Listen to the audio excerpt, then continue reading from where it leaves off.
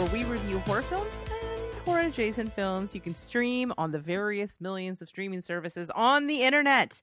Today, we're going to be reviewing a movie that I am so excited to talk about, which is Prey, a movie that gives me all the good for her vibes. I love a good for her movie. How about you, Marzi? Oh, I do. Yeah. Yes. I'm your co-host, Rachel, and joining me is the original Hatchet Warrior, even though she ordered hers off the internet when she was drunk, Mars! Hello! I was rewatching the movie today, and she was like throwing around the hatchet, and I was like, oh, big Mars energy. Did you feel very seen to see a young woman using your weapon of choice? Well, all I could really think was like, oh, that could have been me if I'd kept up with it. Have you ever gone axe throwing? No, I haven't. It's super fun. Really? I don't know. It makes me the concept makes me nervous of a room full of people throwing axes while drinking. But yeah, it's usually also a bar, which is always very sus. But I mean, to be fair, but before axe throwing in bars was a thing, they also were like, come to Dave & Buster's and play skee ball and darts and pool and things. So like, really, the potential's always been there. Yeah, I mean, anything's a weapon if you try. Yeah, right? anything's a weapon if you try. If you wield it, yeah. I think you would love axe throwing. It's really, really fun. I've gone a couple times with Matilda and her husband, and he keeps breaking them. He's too strong. What? Yeah, he's broken like 3 hatchets. For Christmas we ended up just buying a set because we're like, you needed the upgraded set because you're just like murdering axes. But it's cool because they have the kind that are throwing ones. But then this place we go, they have like a variety of different kinds. So there's ones that look like just a regular ass hatchet, you know? There's ones that look like tactical hatchets. And then there's one that's like a double-sided axe that you can throw. So you can feel like a straight up Valkyrie when you're throwing the axes. Does any of this entice you to want to try it? Okay, yeah, a little bit. It was funny. I got a message from Matilda the other day. Actually, I think she was having a hard day at work, and she's like, I was sitting there with my 8th client of the day, and I thought, I really need to go axe throwing again. That's what you want to hear. I mean, it gets your aggression out, but it also kind of makes you feel like a badass. It's very satisfying when it sticks in the target. Yeah, I wouldn't say no. Okay. I guess. Well, next time you're here, we're going axe throwing. It's happening. The concept makes me nervous, but I don't know. I think you'd feel better when you saw it actually in action. Is the potential for someone to go crazy and hack us all to death? Of course. But then that's true of anywhere at any time. That's a solid point. I can't even go for a walk after dark or someone's going to shoot me with an airsoft gun. Like, shit God. happens. All right. Well, what have you been up to, Marzi, aside from putting up with me talking about throwing axes a lot more than I expected to? Right? I mean, we kind of discussed it a little bit before the show, but I went full Karen in two different instances over this past week. Luckily, I didn't follow through, so I don't have that on my conscience of another human read my Karen letter and has that memory. So at least that, but it doesn't change the fact that I had I became a monster briefly. I mean, I feel like you were kind of validated in your to be a full Karen. It has to be about like a minor inconvenience, and yours is a major inconvenience. And it was actually not on the behalf of yourself, but on the behalf of another. And so I feel like you're a little bit protected from full Karen status. I think you have a little bit of a valid reason to be mad. I think you're just like a mad Mars, not a mad Karen. Yeah. For anyone listening, what Rachel and I were talking about beforehand was we on Monday received a letter and cones telling us that starting the next morning at 7 a.m. the street in front of our house is a tow zone because they're going to repave. So we had to like last minute find a place to keep the RV. We all have to park behind the mausoleum in the cemetery. So we were doing this all week. I'm like paying to keep the RV at this RV park, which is actually a really nice RV park and I like it a lot, but trying to stay there when I have work every day is just difficult. And I have the cat and everything. So I was just like, staying there wasn't really a feasible option during the week. So, but I was still paying for the spot, right, to keep it there. And then they didn't do anything. nothing happened on the street. And so I was already upset about having to make these last minute plans. So I'm at work trying furiously to find a space to keep the RV while also trying to do my job, which is really busy and stressful, especially on Mondays, for what ended up being no reason, because I didn't do anything on the street. But they're definitely going to do it next week. So then I had to scramble to find a place to keep it for next week, because I don't want to pay to keep it all week at this RV spot again, you know? And on top of that, my mom's getting knee surgery. And I'm like, if they pave, and then I go to pick up my mom at post her knee surgery, and I'm like, oh, so now this woman who can't walk has to somehow make it into the house when we can't park in the driveway. So I went full Karen and drafted a letter to the city planner, who had the unfortunate job of having to put her name and her email address at the bottom of this flyer.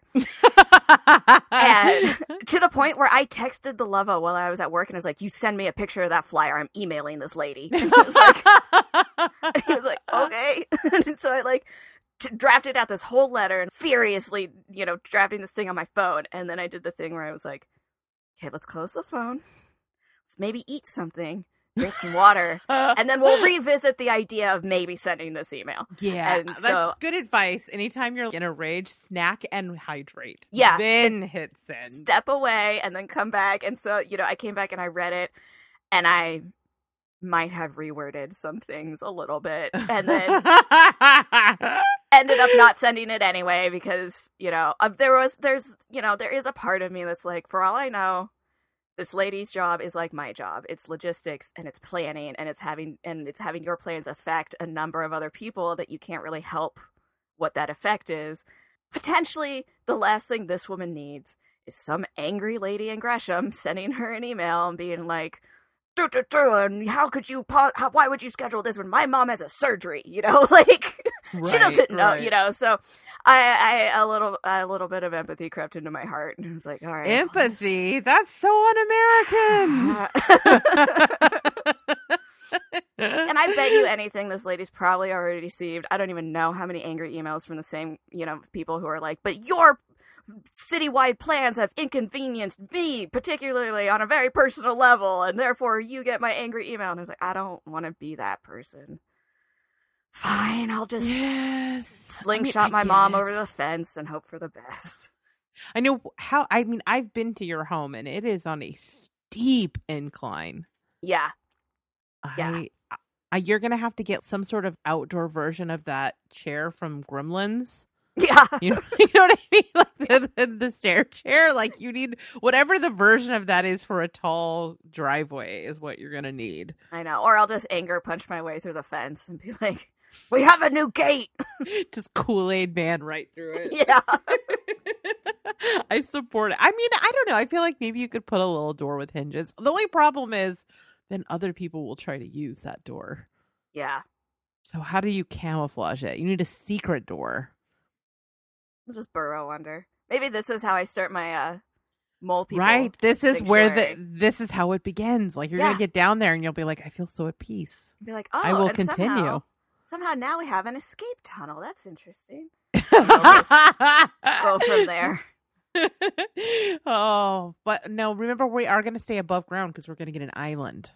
Oh, That's right. The plan. Yeah. The commune that started as a joke and has become my true dream, my true hope for the future, is that at some point I'm going to be in a position where I can be like, guys, let's put a down payment on the island. I know it started as a joke, but there's a part of me.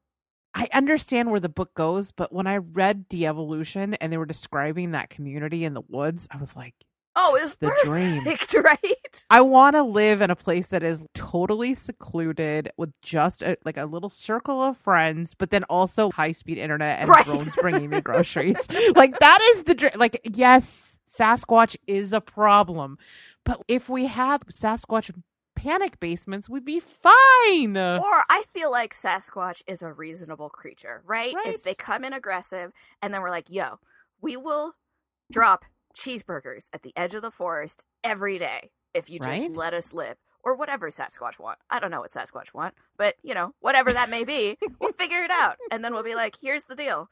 You let us stay here and we'll bring you, whatever it is that you want. Donuts. I don't know what Sasquatch wants. They're a big fan of voodoo donuts. That's why they're in the Pacific Northwest. Yeah.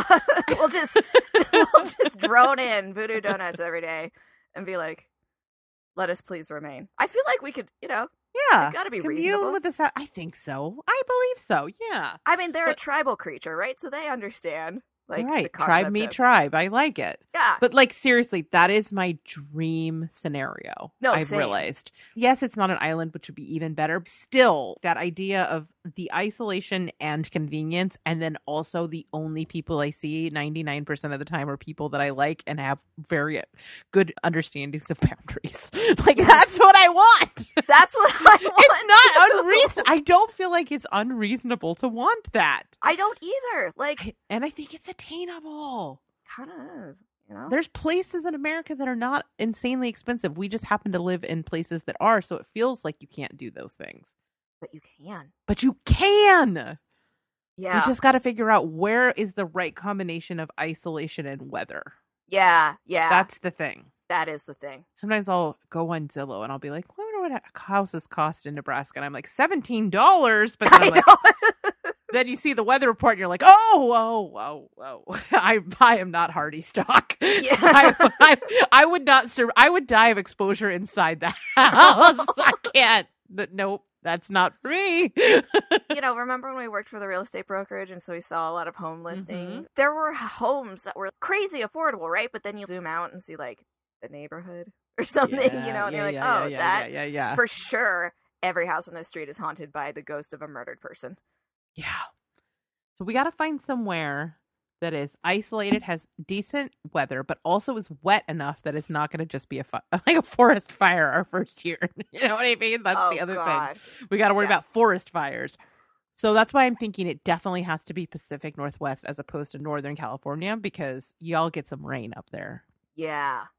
And, everybody's always like, oh, the big one, the big earthquake that they've been for the last 10 years where they're like, it could happen any minute. And I remember, I forget who it was now, but I had a friend here who was actually concerned about it. I was like, they've been saying that every year for the past 10 years. If it's going to happen, it's going to happen. Like, this is not a plannable There's not really event. a lot you can do. And guess what? All the volcanoes are eventually going to go off too. Like, shit happens, but you can't. Make sure you have some good water filtration straw and some bandages and go about your life. Just, what else can you do? Just, pull the Téa Leoni from Deep Impact, where you just stand and watch the wave come. Oh, like, Jesus Christ. Yeah. Yep. But I don't know. I've totally sidetracked this, except for that it kind of makes sense because we are going to be talking about a woman who knows how to survive some wild shit in the woods. Yeah.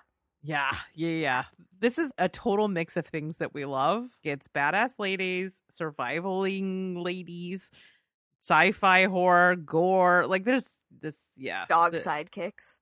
Dog psych. I'm obsessed with this dog. I know. I was obsessed the first time I watched it. Somehow she's even cuter the second time. Oh, I know. I love her so much. So much. Yeah. All right. Okay. So let's get into this. But Mars, what is our spoiler policy here on the pod? So we are going to spoil the entire thing. We're going to talk about it from beginning to end and everything in the middle. And so if you have not seen it and you don't want to be spoiled, then you probably should not go any further. Go watch it on Hulu and then come back and listen to us talk about it. I would suggest not being spoiled just because this movie is really fun. Yeah. And it's not exactly necessarily any, there's some definite in the end, some oh shit moments. Yeah. But there's no real twists or anything. But it definitely, I think, is worth not being spoiled. Mm-hmm. Agreed. I agree. All right. So I picked this movie, and I picked it partially because you suggested it, but also because I just think this would be a fun one for us to talk about. I know there's been a few things that have come out since then that has distracted everyone, but it was kind of one of those things where the rare instances where everybody watched this movie the same week. You know what I mean? That feels like it rarely happens anymore, partially because only half of the people feel comfortable going to theater. You know what I mean? There hasn't been a monoculture moment for a while. And when this thing dropped on Hulu, I felt like everybody we knew watched it that week. Yeah. Which is such a fun experience always. Yeah. But that being said, we didn't really get to talk about it. So maybe it's a few weeks late, but who cares? We're going to talk about it now. Yeah. Okay. So let me tell you about this movie. All right. Prey is a movie from this year, obviously, directed by Dan Trachtenberg. It is the 5th film in the Predator series, unless, of course, you count the AVP movies, in which case it's the 7th film in the franchise. I don't know if we count them or not. Are they canon? I don't know. I don't know. I don't really feel like they are, but that's okay. I don't think so. So like I said, this is directed by Dan Trachtenberg, who previously directed 10 Cloverfield Lane, which is a movie that I love very much. He also, have you seen that?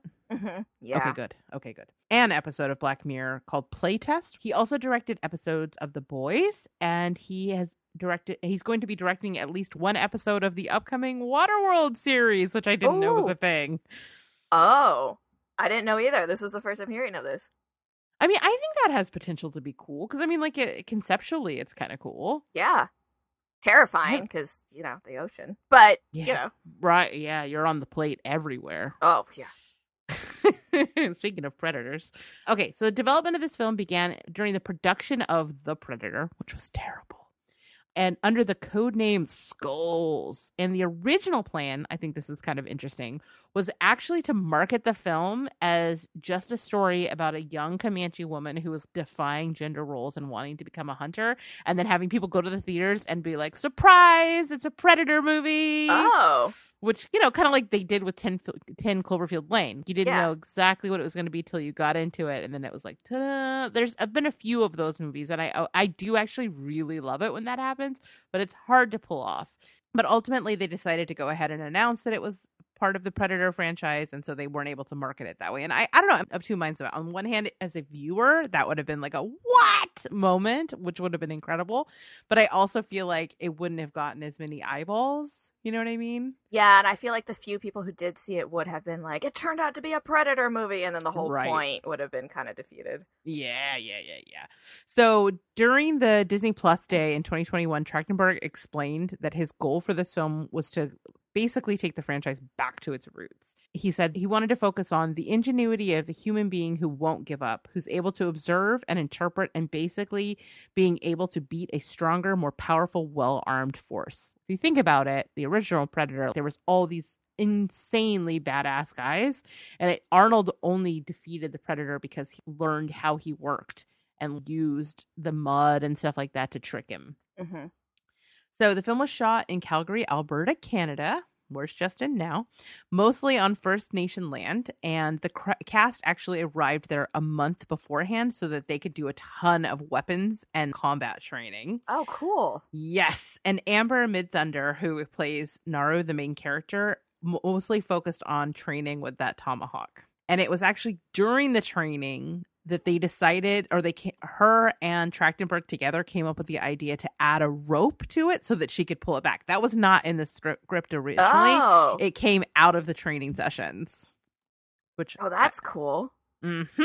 So for a while, Trachtenberg was considering shooting the film all in Comanche. He considered it, but then ultimately they decided, like, for the sake of the audience and people being too lazy to read subtitles, definitely guilty of that, so no judgment, he decided to go ahead and do it in English. But there is a second dubbed version that is all in Comanche, and it's done by the original cast. Oh, that's so cool. And apparently it's amazing. I didn't watch it this time because I wanted to prepare for this, but I do really want to watch it in the Comanche because I think it would be cool. That would be really cool. Yes. Okay. We got to talk about one other cast member. We've already talked about her a little bit, and that is Coco, the Carolina dog, who is a perfect, precious angel.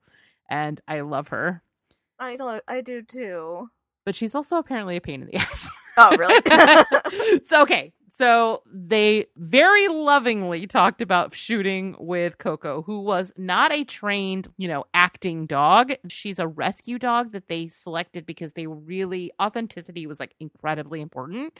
All of the costuming, down to like her using that special toothbrush that they used, actual Comanche people in the 1700s used. All that stuff is period accurate, and the dog is the kind that they believe that Comanches that was like kind of the dog that they had. Oh.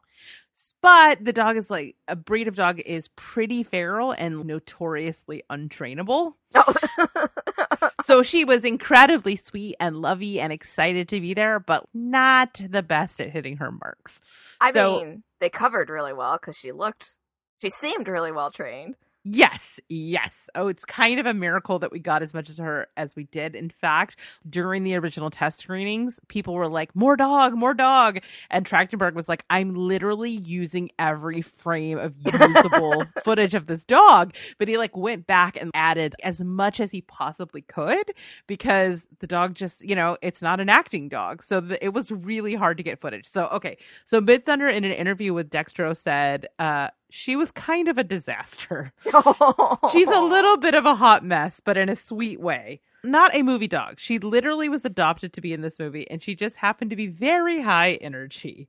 And Trachtenberg described how it was always a nail-biting moment for us on set. Is Coco gonna make her mark and do what she needs to do?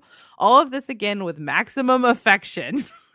It was sometimes a journey to get there, but eventually she always did. And it was very exciting. Lots of cheers would happen when we finally got a great take with Coco.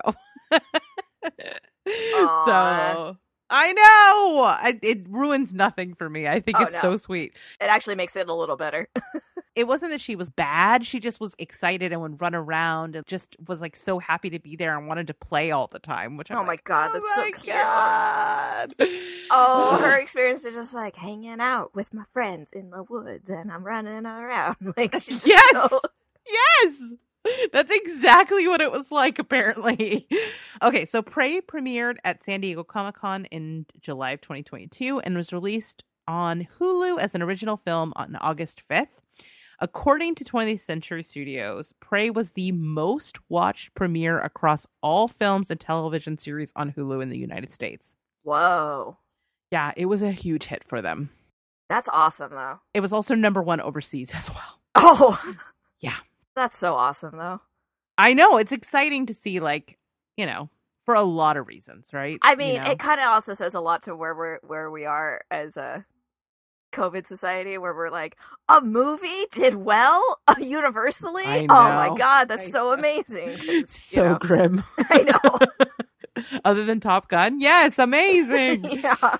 So obviously there's a lot of sequel talk, nothing in stone yet, although Trachtenberg said even prior to its release, that there were already discussions for additional installments, but that they wanted to make sure that they did something they had not done before in the franchise. And I do kind of feel like there's some fun Easter eggs in this, and they set up the potential for a sequel in the credits. So who knows? Oh, I was going to ask if you watched the credits. Oh, yes. Okay. Hell yes. And we gotta I'm wondering how many of how long it's been since you've watched some of the other Predator stuff. You caught some of the Easter eggs, but so I think we briefly talked about it on last episode when we chose Prey. I said the only one I'd seen was Predator and Alien versus Predator.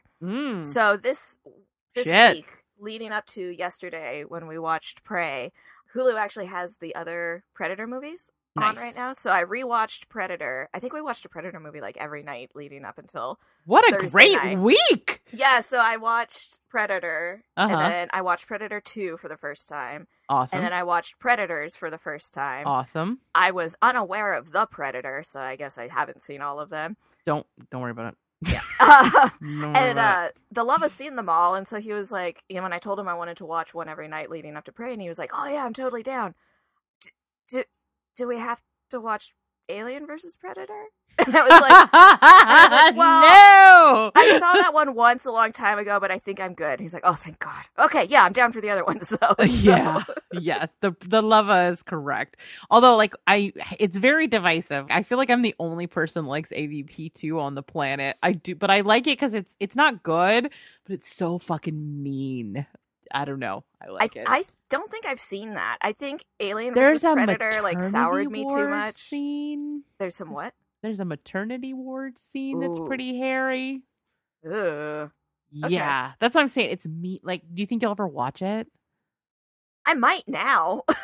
I mean, I'm not saying it's great. I'm just saying after the stupidness of AVP, which was okay, he's gonna team up with the woman in a tank top in Antarctica. Okay, sure. My expectations were very low, and then this one takes place on Earth, and it's goofy as hell. But the aliens are actually pretty scary in it. So I don't know. I can't really defend it. I just know I liked it. Okay, you know what? Fair. Much easier to defend to this movie. So let's get into this. You got the synopsis. Tell me about this movie. So, Prey opens with a voiceover about how once a monster came to Earth, and we immediately, after some really beautiful panning scenery shots, meet our main character, Naru, who is a Comanche woman, and her bestest of friends, Sari, who is this cutest little dog face. Oh my gosh. And we start with Naru getting up with Sari to go gather is her daily chore, but she is not into it and sneaks away to go practice her axe throwing, which she's crazy good at. So while she's out practicing with the axe, she spots a deer, and it's so funny because after you're telling us about how the dog who plays Sari was not really trained, and then this whole scene, how, like, the dog knows hand signals, yeah. like, oh, okay. But she and Sari are going to go stalk this deer, but then the deer spooks, and they chase after it anyway. The deer gets away, and Sari gets her tail caught in a metal trap. Don't love that. Not something that is, something that the Comanche people use. So, Naru's inspecting it and trying to get it out of the ground, and is dealing with metal, which is not something that, she's used to, and cannot smash it with a rock, which would have been my go-to too. Let's smash it with a rock. Mm-hmm. And she treats the dog's tail wound. I am with you on the animal violence in movies, even though I know it's fake, but it still was really difficult to watch. Yeah. I was so relieved that it was a tail, not a leg, because, I mean, even though it's still a tail, but it was like, he stepped in a trap. And also, I thought it was just kind of like, this poor dog is like, my butt. I mean, watching it a second time was interesting, because they are really setting up shit right from the start. Yeah, I think it is worth watching twice. Oh, because sure. You catch things the second time that are like, it's kind of not spelling it out, but you get more, I think, watching it a second time. Yeah, and she immediately like treats the dog's tail because she's trained in medicine and things. And while she's trying to figure out how to remove this metal trap, she hears a sound in the sky, and she sees something, or she follows it out into the open, and she sees something in the clouds. And then we get our title. And I just really loved the way that how they worked in that title, and I love that title graphic a lot. Oh yeah, it's really cool. Oh, it's so cool. But I loved, she sees this disturbance in the clouds coming down into Earth. Yeah. So, and I mean, and I like her interpretation of it. She sees it and she's like, "Oh, it's the Firebird." Yeah. Mm-hmm. So after this, Naru and her brother Tabe are hunting a hawk and just kind of talking, and he's trying to retell her the story about his coming-of-age ritual in which, a Comanche warrior goes out and hunts something that also hunts them. But, Naru's teasing him and pretends to fall asleep, and he shoots the hawk, and that's when she tells him that she saw a thunderbird in the sky that morning, and that she thinks it's a sign that she's ready to... I don't know how to pronounce the word. I tried to write it down phonetically, but I don't feel confident. Just her warrior's test. Her warrior's test, yeah. So she thinks that that's her sign, that it's time. And just the way he delivers that line where he's like, "Oh, you think it's time for you to hunt something that's hunting you." Mm-hmm. And I mean, I know so much of this seems like on the nose Predator stuff, but it's effective in that we know it's a Predator movie, but I don't know. I like it. Well, what I love about it is there's the obvious interpretation of the title, right? That it's Predator, prey, Predator, that kind of thing. But the Predator, and the reason it's called Prey in this situation is that it's switched, right? He was the Predator in the first film. Here, he doesn't know it, but he's ultimately the prey. It's kind of like a cool twist on it. Like I said, with the interpretation of it as the Firebird, she's not wrong. All these things that she's saying and her interpretations, even though they don't believe her, everything she's saying, even though he's not called a Firebird, he essentially is one. You know what I mean? She's right throughout all of this. And that I love that. One of my favorite things in a film is when your main character is right and smart. You know what I mean? Yeah. And especially because it doesn't skew into these, problematic places that she would be ignorant. No, she's correct. She's correct in everything she says throughout this. I love this. I love this. I love her.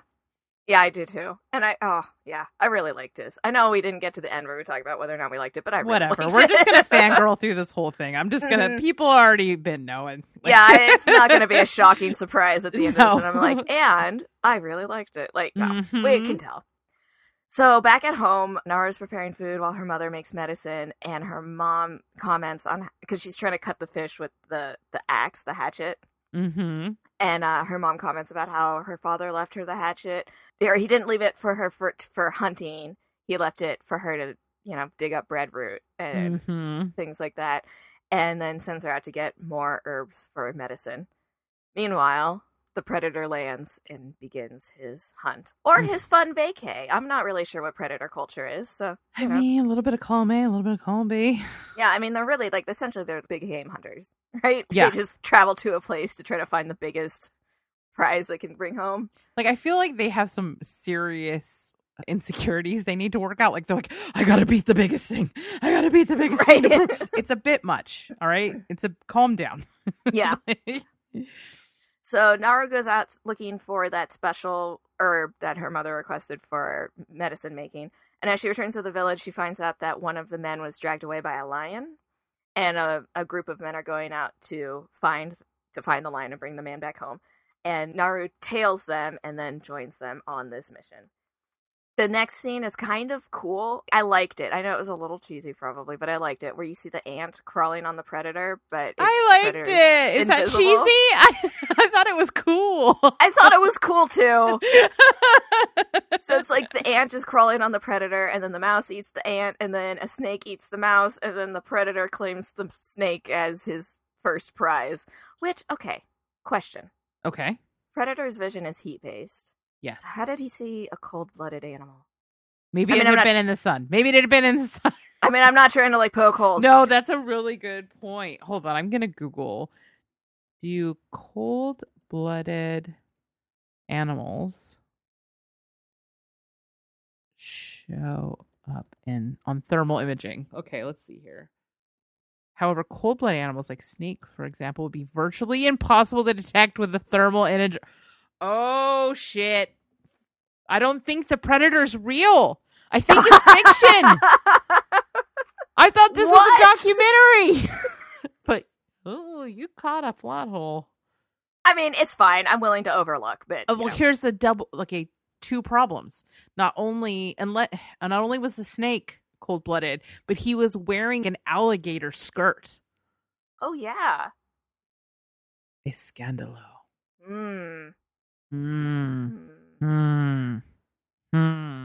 I'm willing to overlook. I'm also willing to move past this. Strike one, though. Okay, so the search party eventually does find the man who's very wounded from the lion, and the men start building a stretcher, and Naru starts treating his wounds. Meanwhile, I mean, like you said, throughout the movie, she brings up points that are valid, and maybe people don't listen to her, but she does question what would scare the lion away from, eating this man, right? Mm-hmm. And being in its den and things.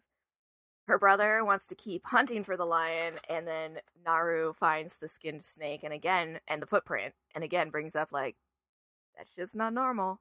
Right. Something weird's going on, and everybody's like, it's probably a bear. I feel like one of the most used horror movie excuses that never turns out to be true. It's probably a bear. Right. Right. But she still, and she doesn't necessarily argue it's definitely not a bear, but she does stick to her, standard ground and says that she needs to go find her brother to warn him about the quote-unquote big bear. When she catches up with him, he tells her that he thinks, because she has a plan for, luring the lion in with bait and then killing it, and the other guy, the extra guy, is giving her shit for that's not how hunters hunt and all this, but her brother kind of has her back and is like, we're gonna do Naru's plan, and then he says that he thinks that this is her warrior's test and that she should be the one who kills the lion because it's time. Mm-hmm. So her brother goes out. I love the brother, by the way. I do too. I mean, because there's obviously very kind of defined gender roles here, and they're so dismissive and shitty to her, except for him. When he's telling her, you can't do this, none of it is based in sexism. It's based on merit and skill and ability. Ability, yes, exactly. And I think these interactions between the two of them are so sweet, and it's kind of wild that this isn't a Predator movie. I think that's what elevates this so much, is these character moments that make you genuinely care about her and her brother. Honestly, I walked into it expecting her brother to be the role of well, a woman's place is not hunting, and then to have a change of heart for some Right. reason. But that's not what it was. Is he from the beginning had her back in this? He just wasn't sure of her ability to complete the Warriors test. But then, sees the opportunity and says, this is your test. And he sticks up for her. yeah. And says she's a good tracker. And then Yeah. to the side, he's like, you better do this. Not, you know what I mean? He went out on a limb for her in a way, but he's like, you got to do this. But I don't know. It felt sweet and caring and an actual sibling relationship that I was not expecting to see. Yeah. Yeah, I agree. Mm-hmm. I love I him. did really like it. I do. First too. acting gig, by the way. Really? Yep. Kind of nailed it. Yep. Yeah. So Tabe goes out to lay the bait trail, basically, and Naru and the other guy climb into the tree to wait for the lion. And the other guy's just being an absolute dick. He's just telling her that she can't hunt and she's not good at this. And, he's just being just an absolute jerkwad. And then the lion pulls him out of the tree. So Naru faces off with the lion, but she falls out of the tree and just knocks herself out. Which, you know how they say that if you get head trauma and if you're unconscious for more than it's a crazy short amount of time, that's just brain damage. You're just dead. Yeah. And she gets knocked out twice in this movie. Knocked out cold. I'm like, fuck. Yeah. That's a lot of brain damage. Yeah. That's all I could think the whole time. I'm glad that our movie trope is that you can wake up and be like, oh, I'm sore, and not oh, I have forgotten speech. But Yeah, I think about those things. No, it's totally, and it's kind of irresponsible because people probably think they can smack each other's heads around, but if you get hit in the face with you get pistol whipped, you're gonna die from brain swelling. Yeah. It's not just a fun little way to knock somebody out for a few minutes. You're just killed them in a horrible way. Yeah, that person might be a vegetable now. Prepare to be sued. Yeah.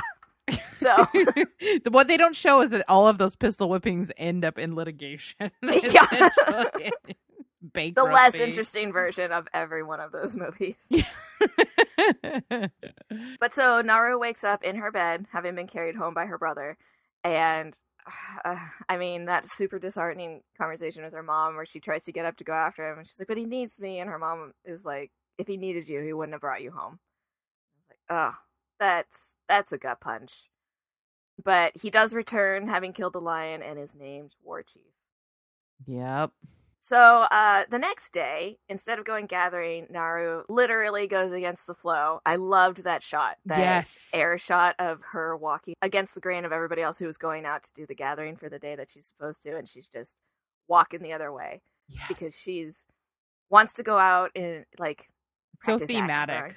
Yeah, it was really good. I liked that shot. Can we take a moment to say how beautiful this movie is? Those early scenes when you're just amongst all of their homes and you're seen in the plains, it's just so beautiful. It was shot with a particular camera that allowed you to have these really vast sort of scenic shots, and the setting, they just took such good advantage of this incredible setting. This movie looks like $1 million. Yeah. Oh, it does. It looks way more expensive than I'm sure it was. It just, they really did utilize a lot of things in such a good way. It looks so good. Mm-hmm. It just takes advantage of those beautiful vistas, and then also the setting itself when they were going through. I guess those are teepees, right? When they were going through those, just all of those details.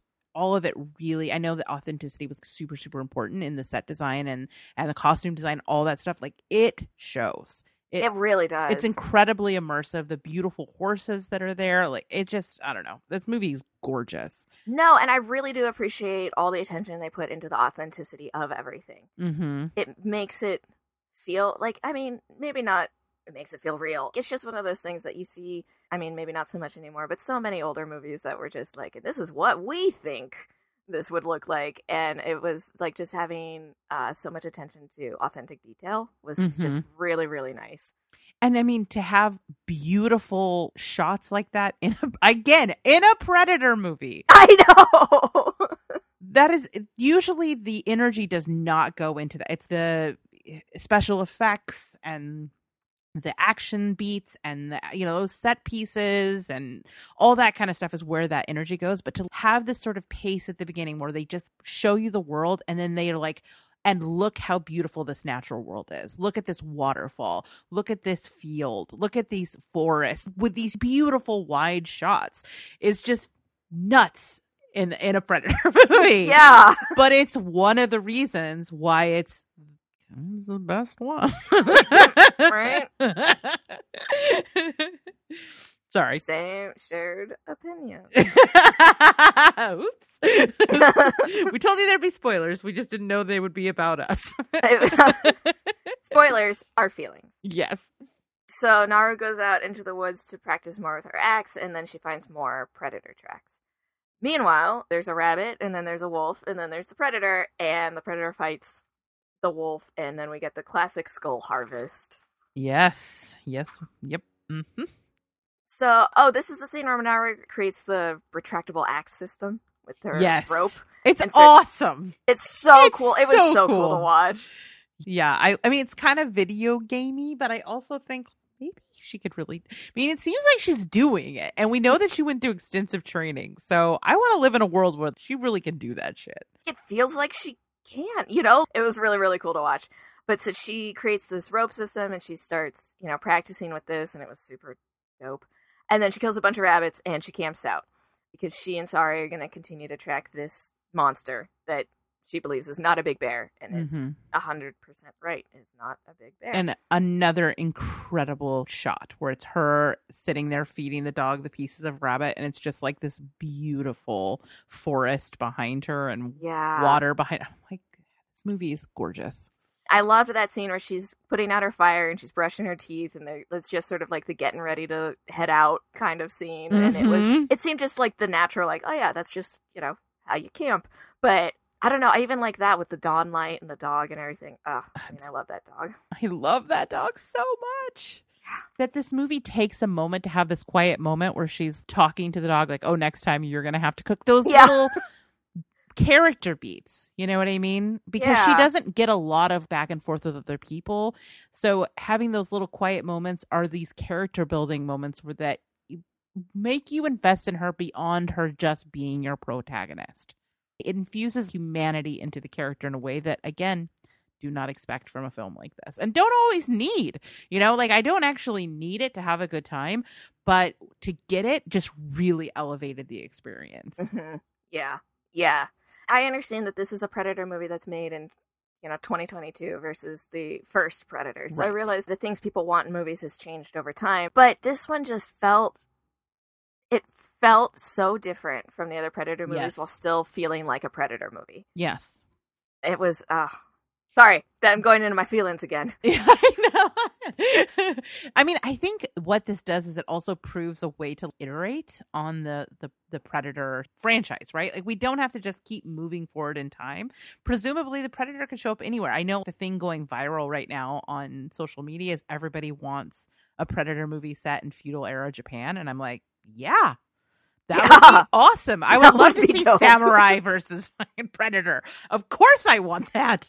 I mean, I want a sequel to this, but I also, there's room for more. We could, who's to say?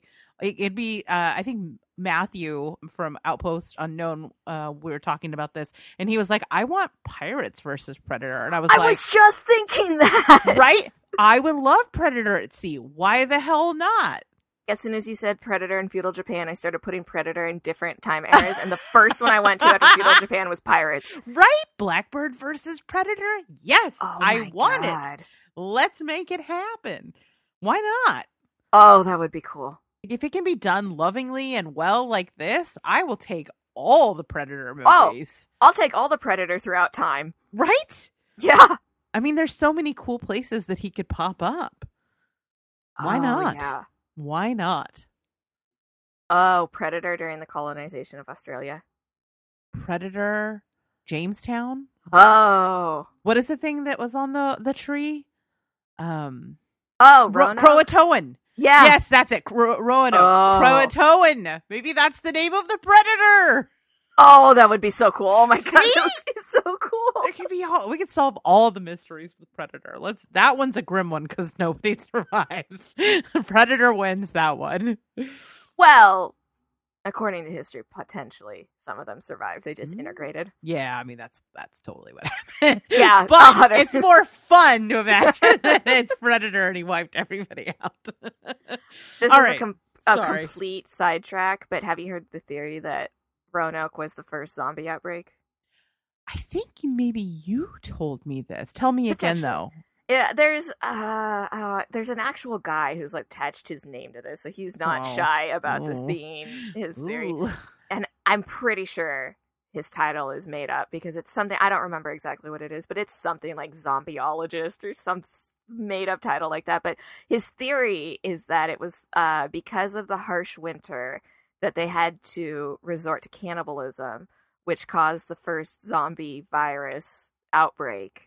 And that's what happened to all of them, because it was, an island. So theoretically, they couldn't have made it off of the island unless you are applying the zombie survival guide rules, in which they wouldn't have drowned. They would have just filled with gases and then floated around like beach balls. Right.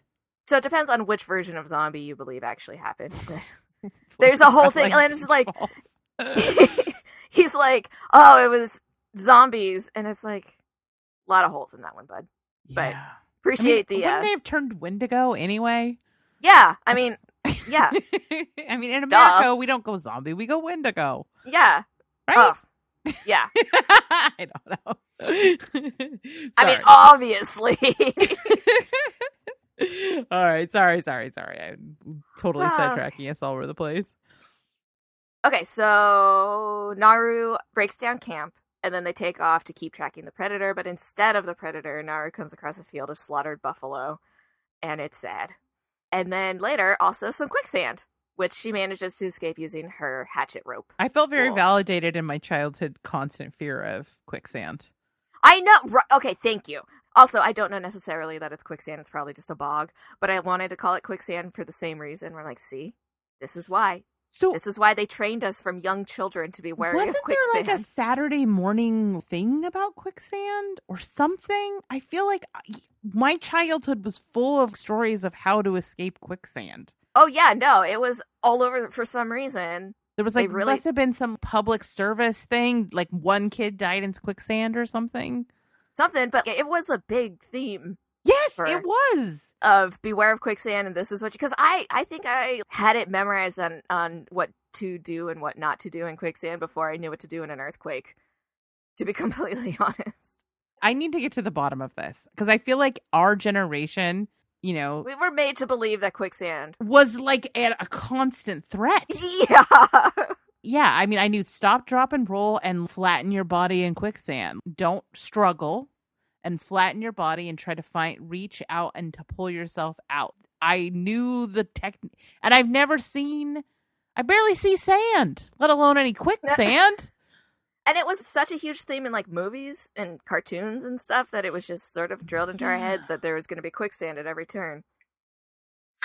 I mean, maybe that's what it is. It was just in a bunch of cartoons, and so I've blown it up in my mind.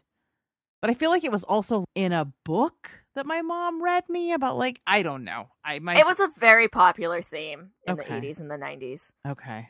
Thank you for validating that. I appreciate. Yeah, no, you're not wrong. Like, there's a whole generation of Americans who grew up believing that we'd be having to deal with quicksand on a daily basis.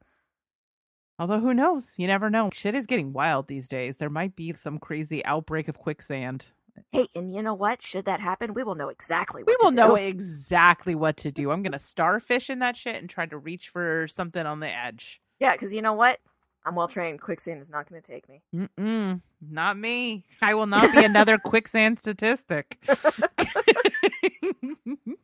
The rampant quicksand murders. Mm-hmm. Well, I mean, quicksand gets utilized in this. It almost worked. It does. I don't even actually think this is quicksand. I think it's just a bog or a mud pit. But whatever, I wanted to use quicksand because it made me feel validated. What is quicksand? This is going to be the episode of me Googling shit. I mean, a bog is kind of quicksand. It says quicksand is a colloid consisting of fine granular material and water. It forms in a saturated loose sand when the sand is suddenly agitated. Yeah. I mean, yeah, I feel like a bog is just forest quicksand. Yes, it's quicksand that is sand that behaves as liquid because it's saturated with water. It can be mucky nuisance. Oh, see? Yeah. Valid. It says it's basically impossible to die that way as depicted in movies. So that's good. All right. I'm going to lower. Okay, I have a little chart of all the things that I'm afraid of I'm going to die of. And I'm going to go ahead and lower this from the red tier to the orange tier. For now. For now. There's supposed to be some superstorm coming to California. So that might move back into the red if we get a lot of water here. I will say drought has protected me somewhat. So I feel okay about it being in the orange for now. Yeah, for now. You never know. The chances of dying in quicksand are low, but never zero. Right? Yeah. All right. Sorry. Okay, so Naru gets out of the quicksand, and at this point, Sari returns with a little snack. Such a sweetheart. She just ran off and then came back with a dead rat and was like, look what I got. And she then, like, poor Naru was just like, yeah, could have used you 10 minutes ago, but glad to kill the rat. And the two of them end up upwind of a bear. So, or downwind? Upwind. So you want to be downwind, right? Yes. Yeah. Yeah. So they end up upwind of a bear who sniffs them out. And while Naru's trying to shoot the bear with her bow and arrow, the arrow or the bowstring breaks and she has to retie it, but the bear is charging. And Sari, like the little hero that she is, takes off down the hill to draw the bear away. I know. The first time you watch this, were you like, oh God, oh God, oh God, oh God, oh God, oh God, oh God? I spent most of this movie going, oh God, oh God, oh God, oh God, oh God. The minute I saw the dog, I went to just die. Literally the second I was like, okay, all right. I know. And I was greeted with a lot of bad news, but the dog was not amongst them. Good. Yeah, the first time we watched this, the minute we saw the dog, the lover was like, do you think that something's going to happen to the dog? And I was like, it's 2022. They wouldn't do that still. I was like, do you really think so? And I was like, I don't know. But good for you for trying. He should never have asked to follow up. I tried. So Naru makes it down this hill, and I actually thought this, I realized it was unintentionally funny. I thought it was funny. So she makes it down. She's got her bow and arrow, and the dog just runs past her barking as if like, what are you doing? Keep going. Like, why do you stop and run? Right. And it just was funny to me, like this dog running by to be like, no, keep going. So she squares up against the bear, but eventually she takes shelter in an abandoned beaver dam to shelter from the bear. But this is where she sees the predator fully for the first time. Predator fights bear. Predator kills bear. Predator bathes in bear's blood. I mean, I don't like animal violence. It bums me the fuck out. But this was pretty cool. It was pretty cool, and it helped that the bear was very, very clearly CGI. Very, very clearly CGI. Yeah. I couldn't quite watch the fight part still the second time around, but I definitely watched the part where he, like, gets, like, the hollow man in blood. Yeah. I couldn't help it. It was pretty cool. Yeah, it's pretty fucking cool. So Naru escapes downriver, and she, makes it out of the river and eventually is found by a group of her brother's friends who are out looking for her, and her brother's on the other side of the ridge looking for her. And she tells them about what she saw. But what she describes, she can only, because she only can use what she has in her knowledge base to describe. She has not seen a Predator movie. Right. So she basically ends up just describing what their culture has as a storybook monster, like a story, like a fairy tale monster. Yeah. So of course they're not going to believe her, and they, whatever. They're trying to get her back to the village, but she refuses to go with them because she wants to keep tracking this thing. So they end up fighting it out in a pretty rough fight scene. Yeah, it's a pretty knockdown, drag out fight, and it's a great sort of foreshadow of another one we see later where she's fighting people who are not trained like her. Yeah, she does really well against these guys who have had the same kind of, and if not more so, this particular kind of fight training. And she's such a little badass. I love her so much. I love her. Oh my God, so scrappy as hell. Yes. There's no give up in that girl, And correct. Correct. Once again, correct. Yeah. I just love her. Yeah. She does end up losing the fight and ends up with her hands bound on the way back home when the Predator strikes. So Predator takes out everyone, and Naru witnesses for the first time. In the most gruesome fashion. Oh. This movie is gory as hell. Yeah. And I loved it. Although I felt so, like, when the person was getting their limbs hacked off, I was like, ooh, this is terrible. Yeah, but it was violent. Yes. I mean, I liked it, but yes. like, we're such sickos. I know. I mean, that's what brought us together, I guess. Yeah, I mean, but sometimes when I'm like, what is wrong with me?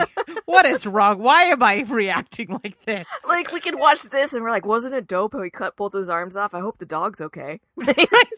I mean, that's like almost become a cliche, but it's a cliche because it's true. Like, you can chop people up and I'm like, yeah! But like, he gets a little splinter on his toe and I'm like, this is horrible! The director is being irresponsible! I am sick. What are you gonna do? No, I mean, we just have priorities, you know? Yeah. Yeah. But during this fight is when Naru witnesses that laser targeting helmet for the first time, which will mean things later. So she manages to free herself and get her hatchet back and runs out into a field where there's yet another one of the search and rescue party. I really actually liked this scene. So she's running and he grabs her and pulls her down and he's got his bow and arrow drawn and he says, I got him. And then she looks over and sees the dots on his forehead. And she's like, no, he's got us. And pushes him out of the way. And then they start running, but an invisible predator is running through the field behind him. And then that guy just explodes into a cloud of blood.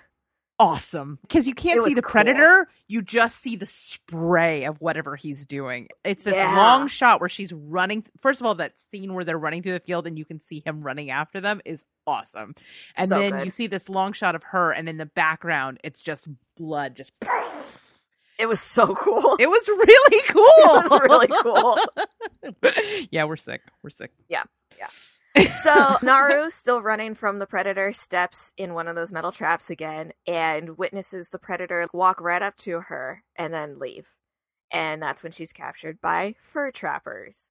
These fuckers.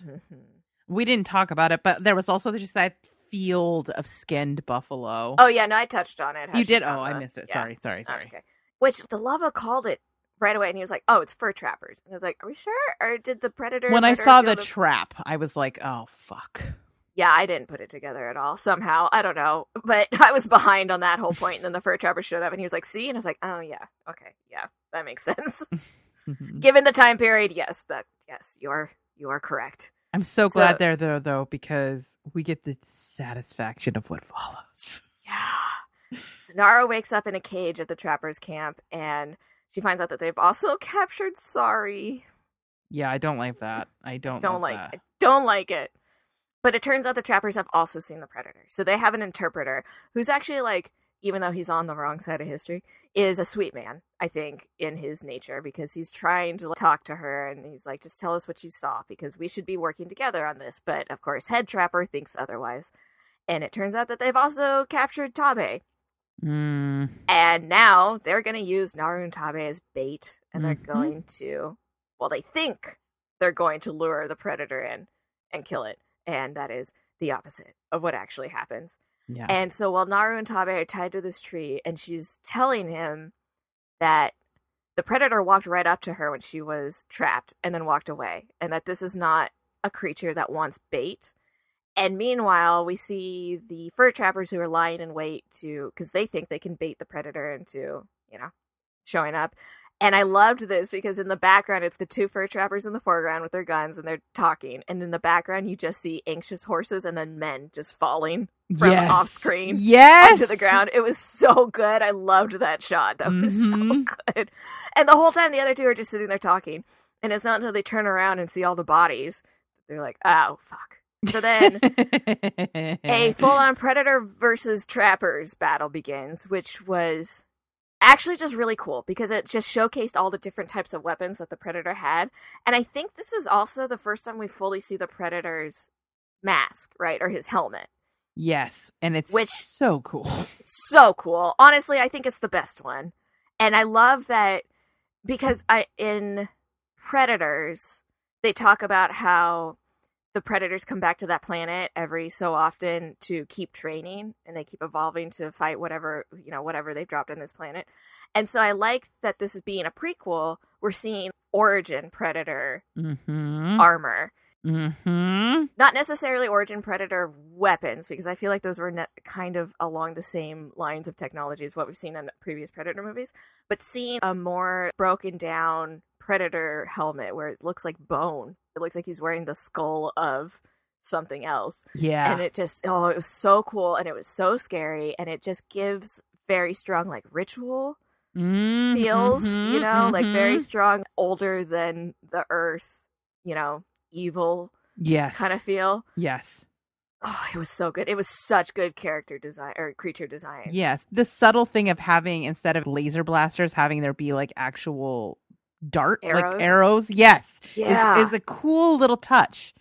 And it gives it something unexpected because you're like, oh, I know how this all works. And you're like, oh, no. This predates that. This technology has evolved. Is a cool touch. And it still shows, like, I mean, because we already have the history of Predator and how they develop as warriors. But it was so cool to go back. I don't know. I really loved it. I thought it was a really cool attention to that kind of plotline detail, or, you know, overall franchise detail. Agree 100%. I also really loved, I don't know, it was, I mean, again, I know it was probably meant to be funny, but there's a shot where the Predator is stalking up to one guy, and he kind of just standing there, and then he lifts his arm up and shoots the Predator, but it just bounces off his helmet, ricochets straight back into the guy's face. Yeah, it's like a good little slapstick moment. Yeah. I'm totally into it too. I did really like that. So meanwhile, Naru and Taabe get free, and I love the way she does it, where she tells the story about the beaver with the trapped leg and how he chewed his own leg off because it was worth it to him. And you're like, meanwhile, no, don't do it. And even Taabe's like, no, because she's lowering their arms down towards the trap, and then she drops the rock and it cuts the rope, and she's like, I'm smarter than a beaver. I really like that. Uh-huh. I also really love what happens next. So Taabe was like, I need to get one of those horses. So they get free. And he goes, I'm going to go get a horse. And she goes, I'm going back for Sari. And I love it because it's not like she ended up back in the camp and was like, oh, well, I'm going to free my dog while I'm here. She like goes back for the dog. Of course, as she should. And especially since she shows up and they're ready to kill the dog. And then she steps in and saves the dog. And then she sets it free. And she's like, just go, Red. But meanwhile, so after she kicks a bunch of asses and frees her dog, that translator shows up without a leg, and he trades Naru his gun and the knowledge of how to use it if she'll help with his leg.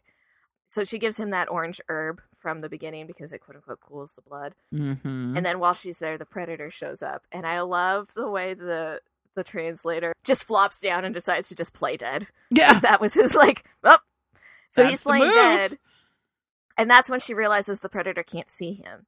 Except, I mean, he can see the hot blood trail, but he can't see him until he steps on him, and then he yells, and then he gets stabbed. I know. He almost made it, too. I know. He was following the right instincts. But, I mean, I would have yelled, too, if I'd gotten stabbed on the Predator. Of course. That part where she's pulling the thing out of his leg, it was awesome, but so gross. I did love that weapon, though. The ones that it just, like, it fans out into a blade suddenly and just dismembers. I'm glad she gets to use it. Yeah. Okay, so now it's kind of Naru versus Predator, and she's trying to figure out the gun, but that's when Sari and Taabe on a horse show up, and just they all start trying to fight Predator, but he's gone invisible again, and then Taabe gets stabbed. And it's sad, you know it's coming, because he starts giving her the speech again. Yeah. About the, like, you look at him and you tell him, this is as far as you go no further. And it's, I mean, you knew he was going to die. You knew it was going to be in a selfless way. But I hoped. I actually really love this. So he gets stabbed, and Naru's obviously very immediately upset, but then it cuts out all sound except for the Predator clicking. We don't hear her screaming. We don't hear Taabe screaming. We don't hear Sari barking. We just hear the Predator clicks. I don't know. I really loved that sound design choice. Yeah, I mean, it really gives cool. so much weight to the scene. Yeah, and then even after he's been stabbed clear through the chest, as the Predator is walking up on Naru, Taabe still manages to stab it in the leg and distract it long enough so that Naru can run off. And that is a curtain on Taabe, unfortunately. Yeah, I mean, so that speech is given 3 times in the film. There's the first time when he tells her, this is what you say when you go and do this rite of passage, hunting rite of passage moment. And then he flips it and he uses it to tell her, I'm done. I have lost this battle with the Predator. And then we get it again later in the film in a very important and poignant moment. Yes. There's a lot of seeding these character moments that, like I said, where we're getting her ability with the medicine repeatedly throughout the film. It comes up multiple times, so it doesn't become this weird Chekhov's pedals, Yeah. All of this stuff, like, actually she has this knowledge base and we see it repeatedly. I don't know, I just think there's a lot of really smart writing choices in this.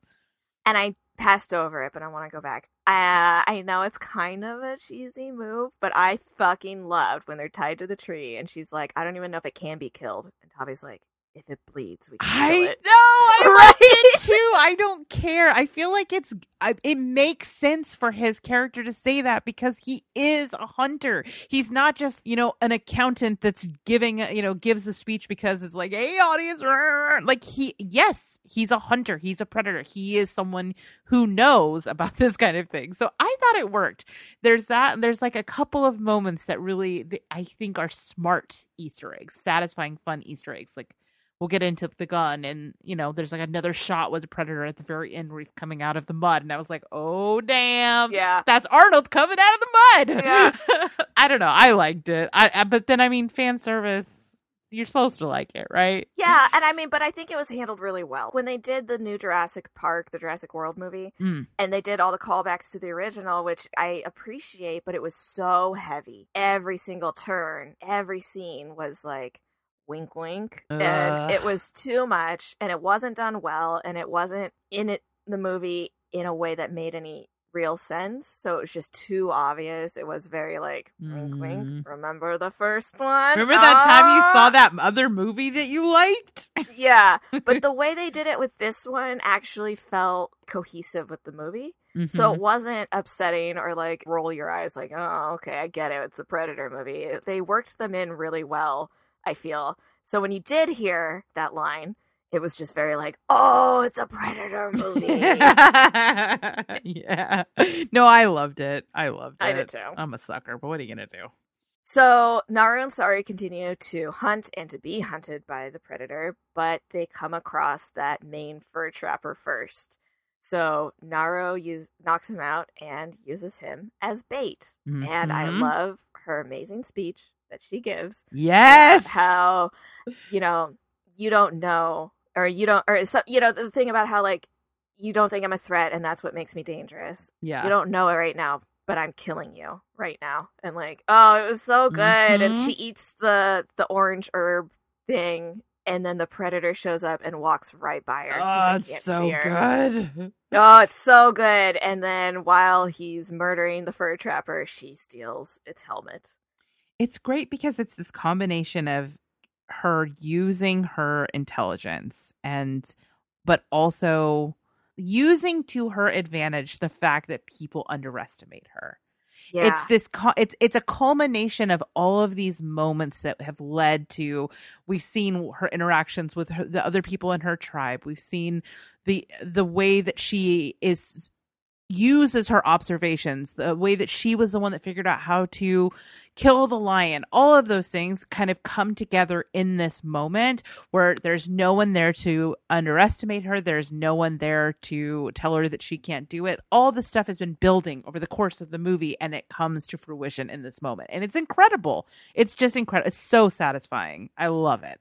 And I love that the character is written as this, great tracker, for instance. Mm-hmm. And part of being a great tracker is being hyper observant, right? Yes. And that's something that comes into play in her favor so many times, but it's not something that the movie is like, remember, she's a great tracker, so she's a very good observer. It's just those things like, especially watching it a second time where you pick up how much she actually is taking in without, taking the movie moment to stare and make the thinking face. Yeah. It's just stuff that she uses later that she's observed happening. Like in the fight scene where she first sees the helmet laser tracking, right? Mm-hmm. It's not like she has a moment where we see her face seeing it and taking in the information. For all we know, she didn't even notice. We never fixate on that, but that's her whole goal in this scene is to steal the helmet because she remembers that it's a tracking device. here's what's interesting. I think you're totally onto something really great here, is that there's these moments where if you watch her, you see the wheels are turning, but it doesn't do the thing for the audience where it cuts to, here's the thing that she's thinking about. If you go back and watch it, yes, she's observing and seeing things, but it's not holding the audience's hand in a way where it normally would be cutting to all of those things so that you could be piecing together what she's thinking. Right. We're not doing the close up on her eyes to close up on the laser tracker. Yes, exactly. That's exactly what I mean. Yes. And I think that is such a good point.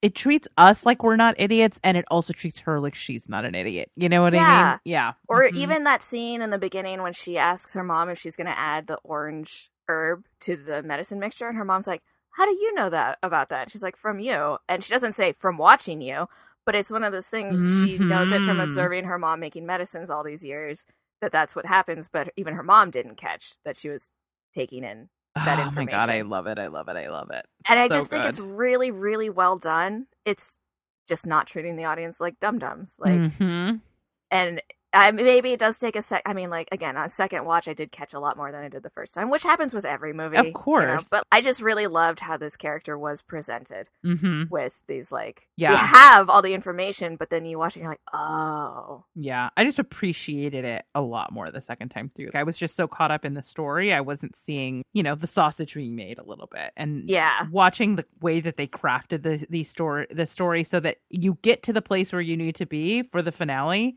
without even realizing you're getting there is just really brilliant. Yeah. So Naru goes about setting up her booby traps and takes that amazing flying leap out of the tree. Oh, such a cool moment. Such a cool shot. And if you want to know how strong the Predator is, he doesn't even fall when a grown-ass woman jumps on his back and starts stabbing him from a tree. I know. He's just kind of like, a breeze? Oh, okay. She fights the Predator. Several things happen, but she ends up pulling him into the quicksand, which only kind of slows him down for a minute.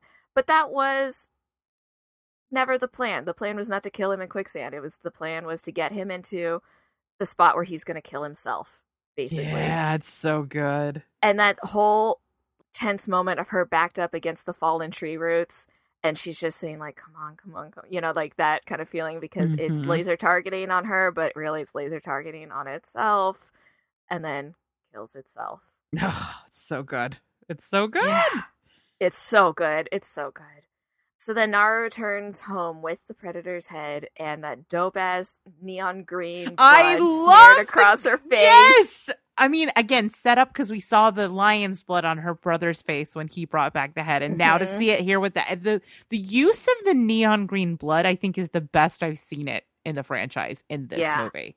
And even when the Predator is fighting the wolf, and you can barely see it, but one of the wolf's fangs is bright green after it bites the Predator. It wasn't like, there's Predator blood everywhere. I honestly didn't even see it the first time. It was the second time when I was watching this that I noticed the wolf had some green on its fang from when it bit the Predator. And I also kind of liked that about this movie, if we're, talking about how the evolution of Predator armor and weaponry and everything goes, and how this predates everything else that we've seen. Predator gets hurt a lot in this movie. He gets stabbed by a lot of stuff. Oh, yeah. And he steps in the trap and he gets shot, like he gets a lot. And he's got his magic healing wound goo. But I think it was a really cool touch to be like, this is before they've really developed the armor that we're used to, or the tactics we're used to, or the stuff that we're used to from the previous movies. And also because, this is what they are using to advance themselves, so they're only going to be as advanced to be whatever current level of technology is. Yeah. So I thought it was really cool to see Predator bitten by a wolf, scratched by a bear. Yeah. Yes. I loved when he got his arm cut off and it was just dripping the green blood. Yeah, there's all these also really great sort of parallel scenes between Naru and him. I was thinking about the healing scenes where she's cleaning wounds with her technology, and then we'll cut to him, and he's got like some sort of like... He's doing the same thing. Yes! There's a lot of this paralleling between the two characters that I think is really cool and interesting, and plays with this idea of predator and prey in a way that I think is really smart And, well, you know, when you get to that final scene of intelligence versus brawn and technology is really cool. Yeah. And how she uses that against him in the same way that she does the same thing to him with technology as she says to the guy, you know, like, you don't even know that I'm killing you. Yeah. Oh, it's so good. But yeah, she's brilliant. The writing is brilliant. And she becomes war chief in the end. Oh, I love it. And then there's that. Okay, like, I know some people probably rolled their eyes at this, but I don't care. My heartstrings were plucked when she is standing there as the war chief and that little girl is looking at her. Yes. I yes, thank you. Because I also saw that and I was like, yes. I realize this is probably a dumb thing to get psyched about, but I'm psyched about it. I mean, nothing makes me happier than seeing the look on a little girl's face when she sees someone that she admires and her eyes open to possibility. Yes. Do you remember when the Ghostbusters movie came out, the one with the all women cast, and there was all those photos of little girls in Ghostbusters costumes, like, meeting the cast? Yes. I was like, my uterus cannot take this. I know this is dumb. It was a TikTok, I think. Uh-huh. But it was at Disneyland. Oh my God. I think I know what you're going to talk about. Say it, though. I love it. Is it the little girl presenting herself to the Wakanda tribe? Yes! Yes! Oh my God! It's so good! It's so good. Oh. Her answers were so amazing, and you could tell that the actor that was playing one of the Wakanda warriors was just blown away by this little girl. I was just like, I can't take this. It was one of those moments where I was like, there are jobs that are fulfilling. Right? But also, they do exist. We get into these debates about the importance of representation, and like, it becomes very theoretical and intellectualized. And then you see a little girl joining the Wakandan warriors in Disneyland, and you're just like, this shit fucking matters. It does. Her life is directly impacted by it, and it's so powerful. Yeah. I love that part. I know probably people rolled their eyes at that moment, but my heart was just like so full. I also did the like my allergies are just bad today. So that's a wrap on the movie, but is it a wrap? If you continue to watch through the credits, it's a series of cave painting style images throughout the movie. So we're following the plot. Mm-hmm. And it ends with Naru getting named War Chief. You're like, oh, the end, right? And you're like, oh yeah, that was just the progression of the movie we just watched. And then the very last image that we're left with is a cave painting style of more Predator ships. Immediately after, War Chief Naru is still holding the War Chief emblem. Yeah. And more Predator ships appear in the sky. It's just another example of her being correct, because the thing she says to them is, we gotta go. We need somewhere that's better defended. Yeah. And she was right. Mm-hmm. Good for her. That's my War Chief. Oh, that's my War Chief. Yes. I need that shirt. Yes. Oh my God. Can we just... Right? That's my War Chief. Yes. Yes. With Sari sitting on the ground next to her. Oh my God. I love Sari so much. I love this movie. I do too. I really do. I don't have any criticisms for it. I cannot be objective. I just love this movie. I realize I'm watching it with a very specific view, mm-hmm. but I don't care. I loved watching this movie. It is not only thematically everything I want a movie to be, but it also was surprising, it being a Predator movie, that it was something that I actually was like, fuck yeah, this movie. Mm-hmm. And it also was just fun. It took Predator and made it contemporary to mm-hmm. what movies are right now. So it took a very old style movie that at the time was what people wanted in movies. It made it a now movie, mm-hmm. and yet still kept it in line. Like, it still felt like a Predator movie, yes. while still feeling current. So it's fun to watch for Predator reasons. It gave me everything I needed from a Predator movie. Yeah. And everything I needed from a 2022 perspective. Yes. And I really fully enjoyed this movie both times. Me too.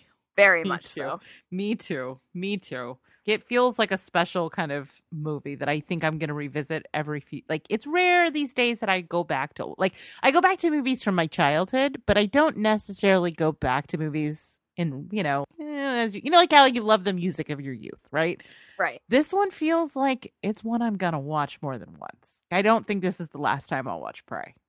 And I kind of want to own it someday so I can watch it forever. Yes. When it Yes. stops being on. Well, I 'Cause need it's to at least watch it one more time in Comanche, for sure. Oh, for sure. But I also just really feel like it didn't, because it's been so long since, well, I guess it hasn't been so long. It's been 4 years since we had a Predator movie, but it's been a minute, you know, since we had a Predator movie. And It's been a long time since we had a good one. Yeah. I know. But I feel like it fit really well into the Predator franchise. Yes. While not repeating every other Predator movie. Yes. You know? It takes the pieces of the other movies in ways that keeps it cohesive, but it still manages to do something new.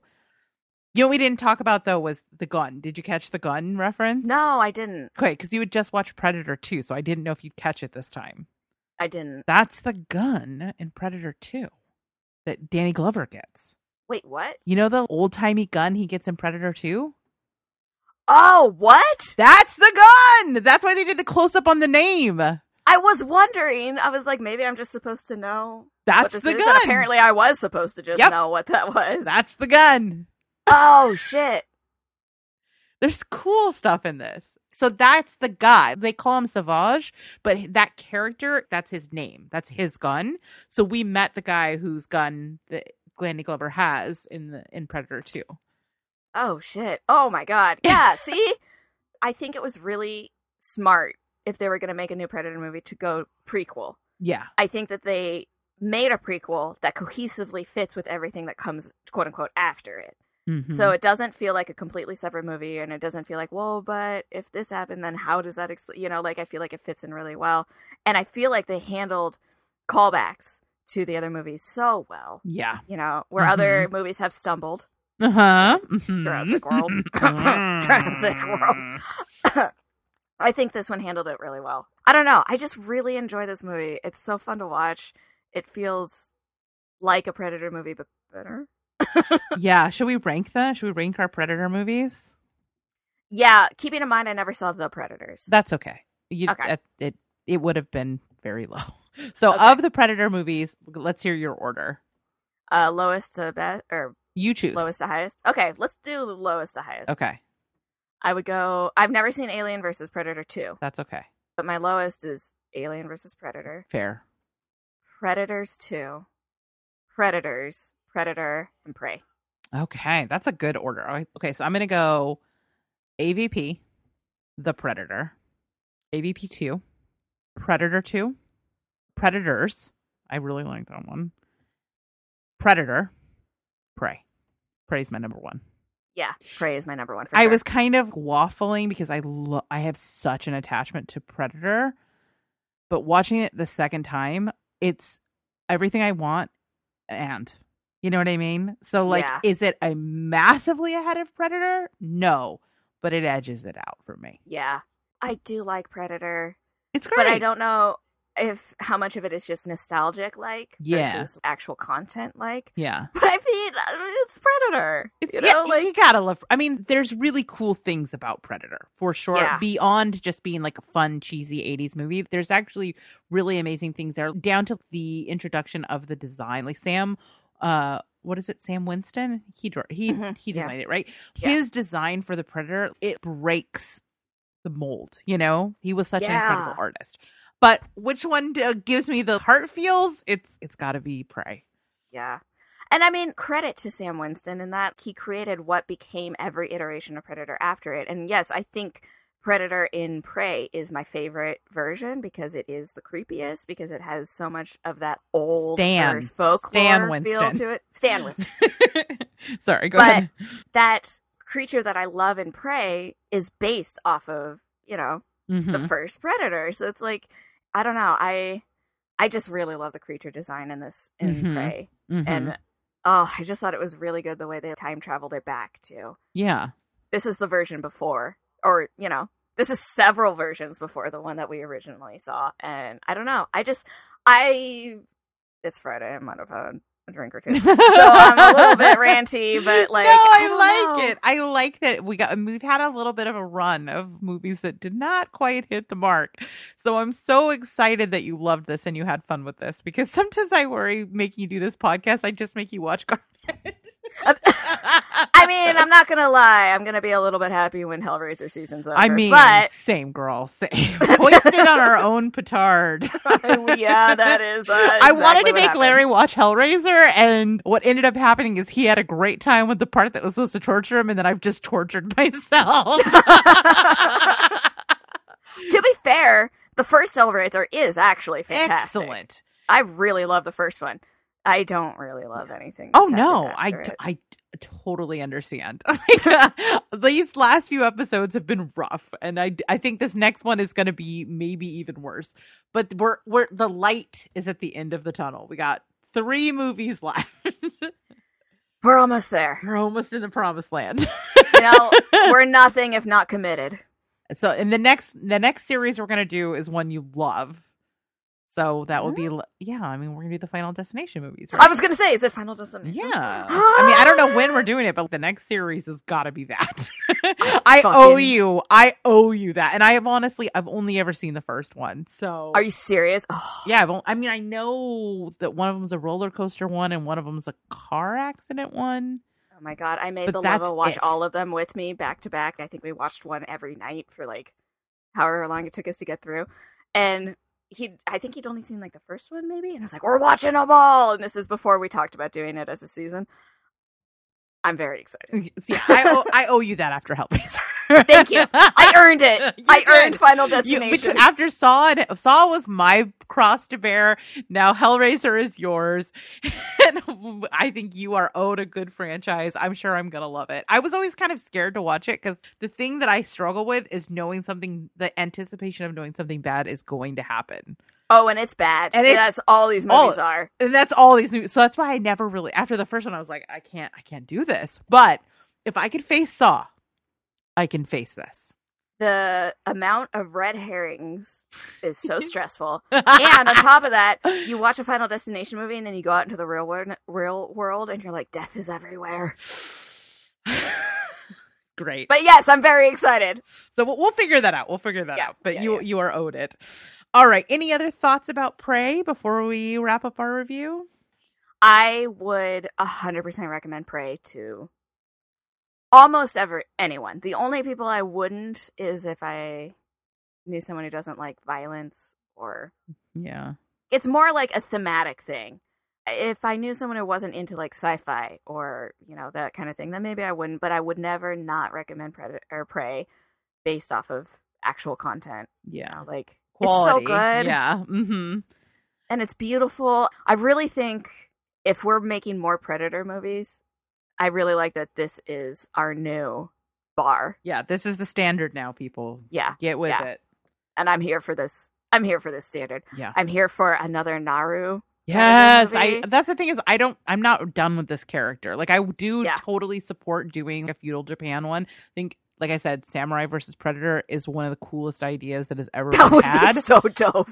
But I also I need it to be like a Saw situation where they're going to make Saw movies and they're going to make Spiral movies. I need more. I love Naru. Love her.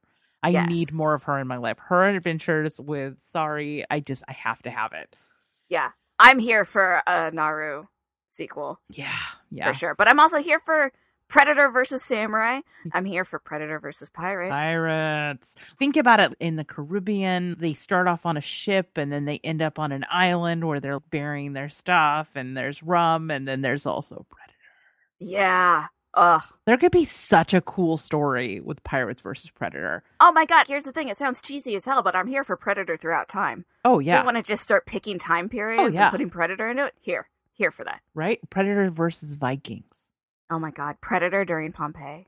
Predator versus gladiators and shit. That would be amazing. What if they trapped a predator and put him in like a gladiatorial pit? Oh. For part of the film, he's a fucking gladiator. Oh, that would Hello! Hollywood, Oh my call God. me. I have ideas. Right? Yeah. I just need a 12-pack of Truly, and you'll get the next 10 years worth of Predator ideas out of me. Yeah, Predator in Mongolia versus Oh shit! Just like That I'm would trying be to think of dope. like who are the most amazing warriors throughout history. Predator in Mesoamerican, like Yes, you know what I mean? Oh, that would be incredible. Who are Predator versus Vikings. You're right. That Predator would be versus dope. Vikings? Come on, Yeah, that writes itself. I know. Predator Valhalla. Come on, make it happen. There's not enough Viking content. All right. Okay. So my recommendation, I would absolutely recommend this. I think that there's enough in this, like the character stuff and the beauty of the film, that it could expand beyond people who are just into genre filmmaking. I have a friend who hates sci-fi and I would not recommend it to her. But aside from her, that one specific person, I could pretty much blanket recommend this, I think. Yeah. With a lot of caveats of like, there is some animal violence in it. But like, how good must this movie be if I still like it after all that animal violence? Like we said, it truly helps that all the animals that are murdered are so obviously CGI'd. Yeah. That it's easy to be like, this is a fake animal. Yeah. The only animal violence that we see that looks real is Sari's tail in the trap. You know, and that's it, really. Yeah. Also, I forgot to mention Sari's fucking amazing assist in the final battle. I When she know. runs in with the hatchet on a rope. Yes! Oh, sorry for the save. That's teamwork right there. Oh my god. I mean, Beautiful. it is a movie about a young warrior woman and her dog defeating a predator. Like, that's... Just as an elevator pitch, I'm like, here is every penny that I have ever earned. Make this movie. I need to see it. I have to have this in my life. Oh, it's so good. It's so good. It's so good. All right. So if you're going to watch this a third time, what adult beverage would you pair with it? This one was hard for me, and I thought about it. I actually did remember this time. I know that it's like a 20% of the time I remember without you having to remind me.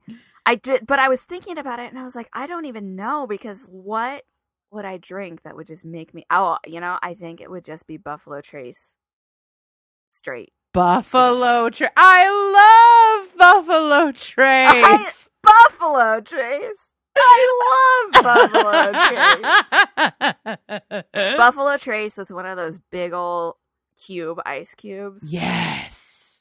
And just sip that. Ooh. Yes. Yes. Like yes, the most yes. interesting women in the world. That actually sounds like a great idea. I wish I could do that right now, but I don't have any Buffalo Trace.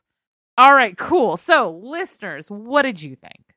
Do you agree with us? Is this the greatest Predator film? If you disagree, you're wrong. You're wrong. No, I'm joking. I'm joking. Whatever the case may be, you have questions, thoughts, feedback, suggestions of things you want us to watch, whatever the case may be, you can always contact us at Rachel@zombiegirls.com. That's GRRLZ.com. You can hit us up over on the Facebook page. You can slide into the DMs at ZG Podcasts. That's ZG Podcasts plural on Instagram and Twitter, which you should be following us anyway because Ariel does such a freaking good job with our social media. Her and Matilda are amazing. Oh my god, they kill it. It's so fucking funny. Their meme game is strong. Yeah. I don't know how they do it, to be honest, but it's hilarious. We do have a little channel in the Discord called the Memery Lounge.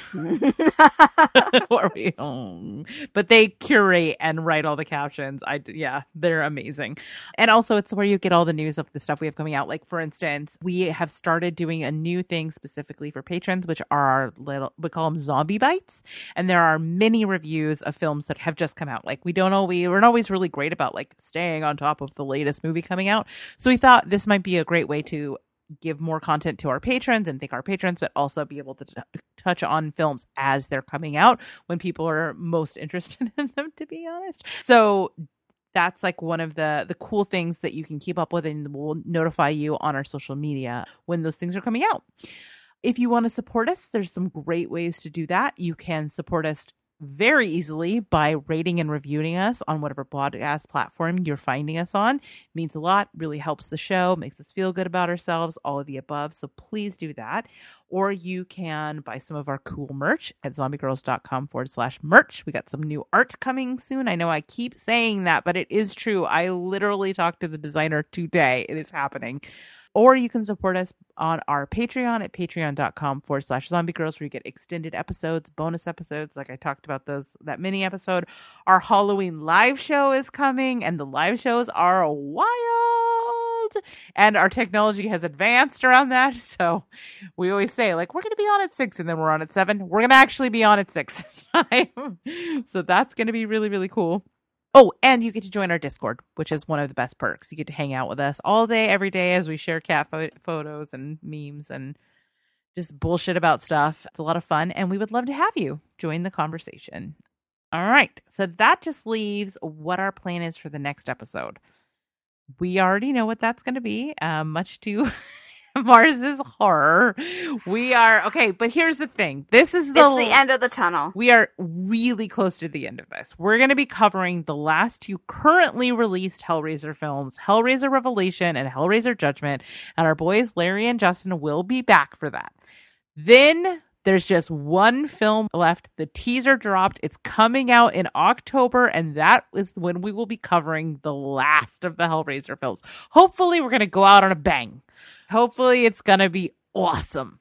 But I still have hope. The David Bruckner of it all really gives me hope. Also, we finally have a synopsis, and it's not a sequel. I don't know that it's a sequel, but it's not an exact remake of the source material. So we hopefully won't feel as compelled to compare it to what is one of the great horror films. You know what I mean? Hopefully it can just like stand on its own. I still have hope. Yeah, totally. But, the hope has not died.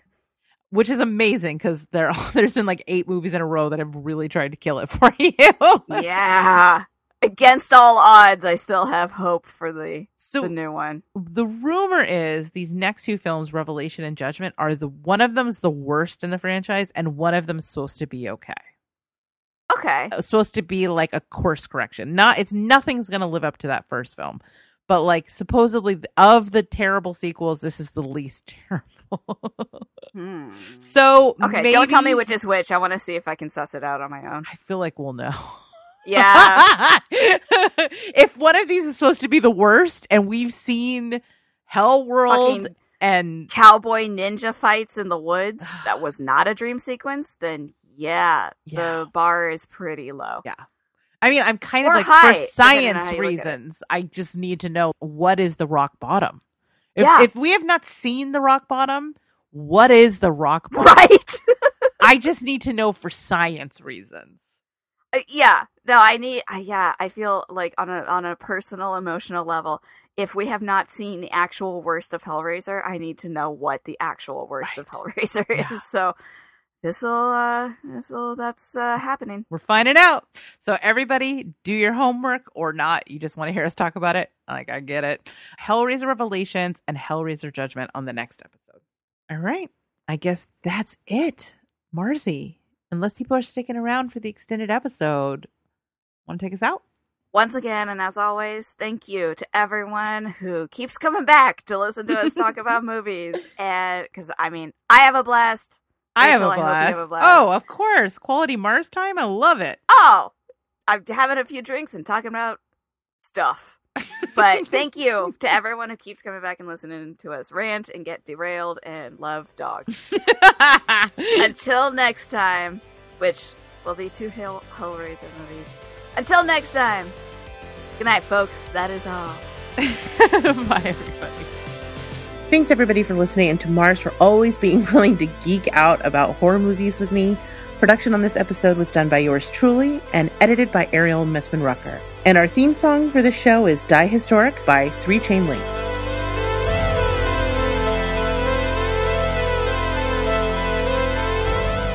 Hello, everyone, and welcome to the extended episode.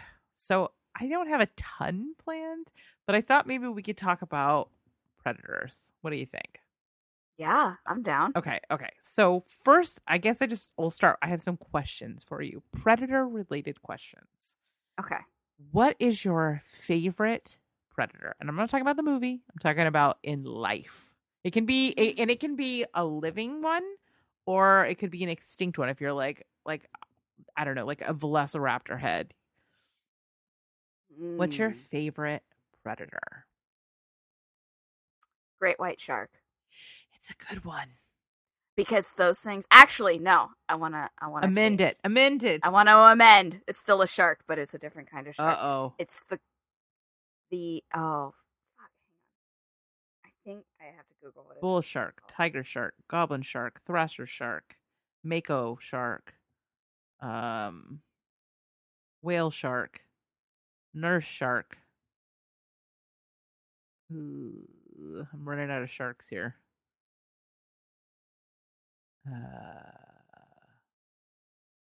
Salmon shark. It is the salmon. Is it the salmon shark? It is the salmon shark. They're scary. And the reason why is because these sharks have evolved to be able to live in Arctic waters. So the reason why I know about this, so I have a friend who's from Alaska. She came down into the lower 48 to go to college, and that's where I met her in college. And then she moved back to Alaska. And so she works on a lot of the like documentary series that shoot up there, because there's not really a lot of people who are local in Alaska that do film work, and so they like to hire because it costs less than moving someone up from like LA. So she gets a lot of work doing this documentary kind of stuff, and she worked on I am blanking on the name of the show, but I think it was Bush People, wasn't it? Well, she did work on Bush People, but there was another one that she worked on, and it wasn't a show that's based in Alaska. It was one that just went to Alaska for one of their episodes. And I can't remember which one it was, but basically the premise was that there is this, like port in Alaska where people go out and they go fishing, and it's notorious for people disappearing. So like basically people go out fishing and then they just find their boats floating with no one on it, and it doesn't look like any sort of struggle happened. It's just ghost boats basically. And because of the way this area of Alaska works, they're not really reported and they're not really investigated. They just kind of are like, we don't have cops out here, so that just sucks. So, but what they found out was that there was this shark, the salmon shark, that had like developed the ability to exist in super frigid water and was fucking eating people. Oh my god. So I again, because this is for a TV show and she has let me in that they do like, sensationalize a lot of aspects of this, and they like, like for instance, in the show they are on a boat and they're like, the sharks are following us, and then she was like, yeah, they jumped the waters. That was not like the sharks did not see a boat and start tracking them. Like they lured them in and it took hours kind of thing. So like there's a lot of like behind the scenes of like, this is not like sharks are like, Jaws style stalking people, but it's still like terrifying to know that you're in water that should be too cold for sharks, and yet a shark has figured a way. Life finds a way. Yeah, they will get you on the plate. Yeah, and this is not like what is it, like the Greenland shark that's like, these sharks live to be like 300 years old, but they're like filter feeders. Yeah. Basically, like they're not like actual like carnivorous like hunting things. They just sort of slowly float along the bottom of the ocean for like 300 years and just, like, eat plankton and stuff, which are amazing, scary, but it's scary, but also just like kind of amazing. Yeah, it's crazy. These things just like, and that it like on a level, like a very deep, like primordial level, terrifies me that something can live that long down there and we just like don't know about it. Yeah. But it's not so much scary because it's not a predator. It's not coming for you. It's just sort of floating around and catching what it catches in its filter teeth. They live 500 years. Yeah. 500 That's years. insane. That's insane. So that terrifies me. But, on a different kind of level, predator-wise, it's the sharks that have evolved the ability to keep their organs warm so they can survive in Arctic waters, because that means that no ocean is safe. Like, always on the plate. Stay out the ocean. Yeah. Okay, so there were Arctic sharks living today that were also around when the Pope excommunicated Martin Luther What? And split the Catholic Church, Catholics and Protestants. Let's see here. The fall of Tenochtitlan. I know I'm saying that wrong, but Aztec king. Yeah. See, okay, like I realize that having crazy. like being afraid of sharks is kind of irrational. Like, just stay out of the ocean, you have no reason to fear a shark, right? But sharks scare me, like, on a very deep level.